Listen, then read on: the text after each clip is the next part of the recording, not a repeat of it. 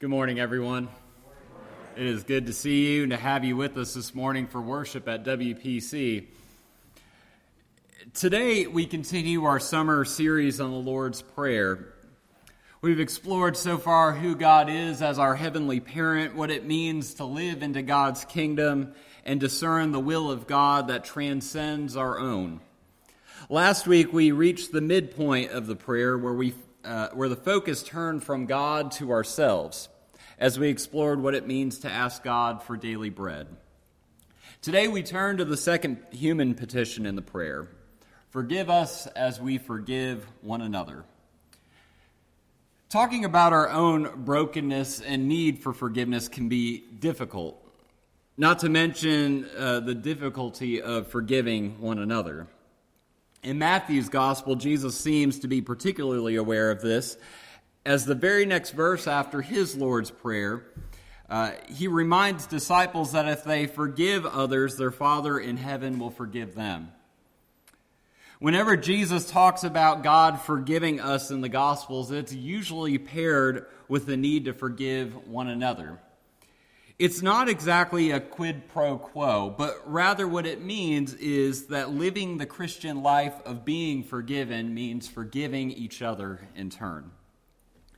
The Apostle Paul loves to use the word reconciliation to illustrate this idea, which is where we are turning in our second lesson as Paul addresses the Corinthian church that seems to be steeped in conflict and separation. I invite you now to listen with open hearts and minds as we encounter God's Word together from the 5th chapter of Paul's second letter to the church in Corinth, beginning with the 11th verse. Therefore, knowing the fear of the Lord, we try to persuade others, but we ourselves are well known to God, and I hope that we are also well known to your consciences. We are not commending ourselves to you again, but giving you an opportunity to boast about us so that you may be able to answer those who boast in outward appearance and not in the heart. For if we are beside ourselves, it is for God. If we are in our right mind, it is for you. For the love of Christ urges us on, because we are convinced that no one has died for all, or that one has died for all, therefore all have died. And he died for all so that those who live might live no longer for themselves, but for him who died and was raised for them. From now on, therefore, we regard no one from a human point of view. Even though we once knew Christ from a human point of view, we know him no longer in that way. So if anyone is in Christ, there is a new creation. Everything old has passed away. See, everything has become new. All this is from God, who reconciled us to himself through Christ and has given us the ministry of reconciliation. That is, in Christ, God was reconciling the world to himself, not counting their trespasses against them, and entrusting the message of reconciliation to us.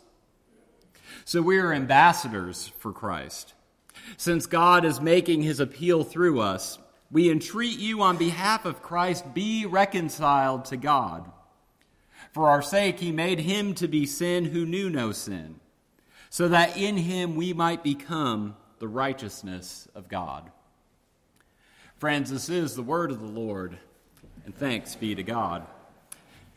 As some of you know, I grew up Presbyterian, going to church, well, not every Sunday, but most, and participating in youth group and so on. But what you may not know about me is that my mother's side of the family is Catholic. And by Catholic, I mean really Catholic. Their little German farming community in central Michigan was founded by German Catholics long ago. The town has a population of about 500, and the local Catholic parish has a membership of about, 500. It's that Catholic. So while I grew up Presbyterian, I would occasionally go to Catholic Mass with aunts, uncles, and grandparents while visiting family. As a child, I didn't feel too out of place, except with one exception. When we said the Lord's Prayer, I was immediately outed as an outsider, as my 10-year-old self would blurt out, "Forgive us our debts," while everyone else said trespasses. After church, just learning what these two words, debts and trespasses, mean, I remember thinking in my childhood mind, are Presbyterians just really prone to getting in debt? And are Catholics just prone to trespass all the time? As I grew a little older and understood that debts and trespasses were illustrations for all sin, I thought about, as I'm sure some of you have as well, why do some churches say debts and some churches say trespasses? The answer is a little complicated. If we look to Matthew's gospel, both words are actually used. The Greek word used in the actual prayer, in the Lord's Prayer, aphelemeta, is clearly translated as debts. But if you look to the verse just after the prayer, as I said earlier, where Jesus reiterates the importance of forgiving others as you have been forgiven, the word he uses to describe sin is trespasses. William Tyndale, back in the 1500s, with his English translation of the Bible, was the first one to use the word trespasses for both in the prayer and then the verse following. And from this translation, this wording has stuck in the Catholic Church as well as the Anglican and Episcopal and Methodist and a few others of our brothers and sisters in Christ. While churches in the Reformed tradition, which the Presbyterian Church is part of, we use debts and debtors. So you can see it's just a little difference in translation there that has this difference in prayer from what we say here to what our Episcopal friends a couple blocks over are saying and our Catholic friends down the street are saying. If you remember back to the first week of the series, there are actually 3 versions of the Lord's Prayer. Matthew and Luke each have their own version of it in the Gospel. And then there's also a version of it in the early church document called the Didache, or the Teaching of the Apostles. The Didache essentially copies this line from Matthew's prayer using debts and debtors. Luke's Gospel has an interesting translation of this verse, though. It says this: "Forgive us our sins as we ourselves forgive everyone indebted to us." Using both sin and debt for this petition. So the common word in all 3 of these prayers is debts. So I wanted us to explore for a minute, why debts? Why is this word used, and what does this mean as a symbol for all human sin? First, the word debt implies that something is owed.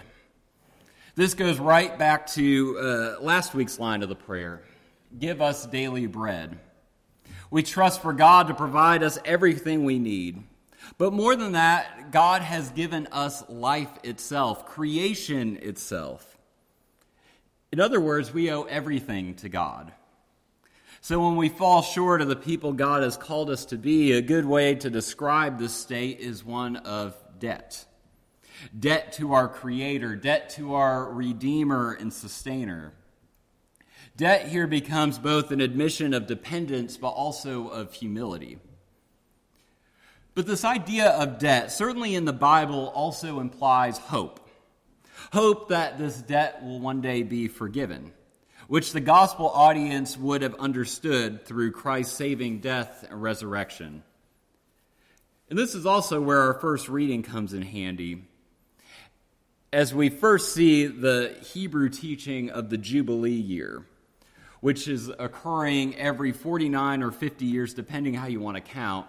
And in the Jubilee year, debts are forgiven, slaves are freed, property is restored. The Jubilee was seen as an opportunity for everyone to start over, to have a clean slate, a new life. It's not exactly clear if Jewish folks truly practice this rule to a T as it lays out in Leviticus, but either way, it remained an important idea in the community and the culture, and this was a hope that was expressed throughout the community, particularly through the prophets. Isaiah claimed that the Messiah's coming would be the Jubilee year. People would be free of debt, of servitude. Everyone would begin a new and free life in peace when that redemption came. N.T. Wright and a few other scholars believe that Jesus here uses debts in his prayer to represent all sin, and that is an allusion to this very idea, that in him the Jubilee has come. Throughout the gospel, Jesus teaches and tells people that their sins are forgiven. For Jesus to tell people that their sins are forgiven, in doing this, he is essentially saying, I am the Messiah. The Jubilee has come. So in Christ, these ideas of both kingdom and Jubilee come together. And in his prayer, he calls for us to live into this here and now. In this line, Jesus teaches us that living into God's kingdom means living into the Jubilee, forgiving others as you have been forgiven. Whether you say debts, trespasses, or sin, praying this line of the Lord's Prayer is a dramatic call to live into the kingdom by truly believing that the Jubilee of God has come. We are to live as a forgiven people, and as such, we seek to forgive one another. If we refuse to forgive a neighbor, it's almost as if we are not fully convinced that we have been forgiven in Christ. That we're not fully convinced that God's kingdom, that God's Jubilee has truly arrived.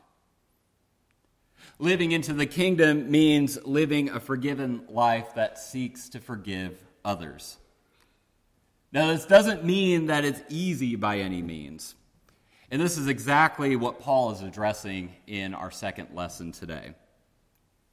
As I said earlier, Paul here is addressing a Corinthian church that is in a perpetual state of conflict. Some of these conflicts are cultural between Jews and Gentiles. Some are socioeconomic between rich and poor. These conflicts have splintered the church, and Paul wants them to find their common ground in Christ. Paul talks about forgiving one another by using a favorite term of his, reconciliation. This means reconciling, bringing two or more parties back together who were previously estranged. He reminds the Corinthians of their new, forgiven Jubilee life in Christ. Then he says that in Christ, God was reconciling the world to God's self, not counting their trespasses against them, and entrusting the message of reconciliation to us. In other words, friends, as we have been reconciled with God, we are to seek ways to reconcile with one another. As God has forgiven us, we are to forgive each other. Like the Corinthians, our community and world today has its own divisions and conflicts. Cultural, economic, generational, ideological, theological, the list can go on and on and on until we are all just overwhelmed. In such a world, we are called to seek reconciliation, to forgive as we have been forgiven. One of our Presbyterian confessions, the Belhar Statement, was written in South Africa during apartheid, seeking this sort of reconciliation. Listen to what they say. They say that unity is therefore both a gift and an obligation for the Church of Jesus Christ. That this unity must become so visible that the world may believe that separation, enmity, and hatred between people and groups is sin, which Christ has already conquered. Jesuit priest Father Greg Boyle knows a thing or two about this sort of reconciliation and deep forgiveness across divisions.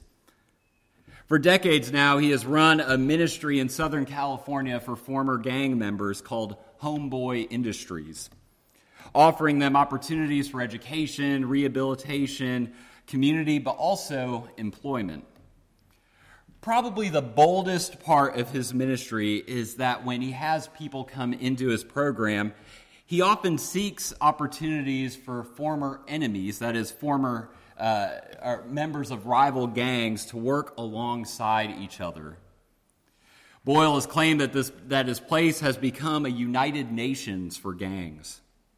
His work has continuously challenged the status quo and has done remarkable work and bringing enemies together for a common purpose, reconciling and seeking peace in the name of Jesus Christ. To live forgiven lives, to live kingdom lives, lives that seek unity and reconciliation in Christ, friends, is a daunting task. It's a daunting task in such a polarized and divided world that we live in. But we actually practice this. We practice this each week in worship as a faith community. There's a good reason the passing of the peace is just after the prayer of confession and assurance of pardon. After this moment in worship where we share our brokenness and are reminded of our forgiveness, our new life in Christ, we are then tasked with forgiving each other, passing and sharing the peace of Christ to our neighbors around us. And we often use this, and I'm just as guilty of this as anyone, we often use this as a time to say hi to someone we haven't seen in a while. But, if we stop and think about it, this is one of the most important parts of our service each week. Because, friends, here we practice the difficult work of reconciliation God calls us all to in the world we live in. Friends, as we continue to pray this line and confess our brokenness to God, may we remember that in Christ, God's Jubilee has come, that we have been forgiven. As we live into God's kingdom, may we live forgiven lives, seeking reconciliation and unity, passing and sharing the peace of Christ with everyone we meet, confident that one day all division and brokenness will be wiped away, and all will be one in Christ Jesus. And so, friends, may the peace of Christ be with you.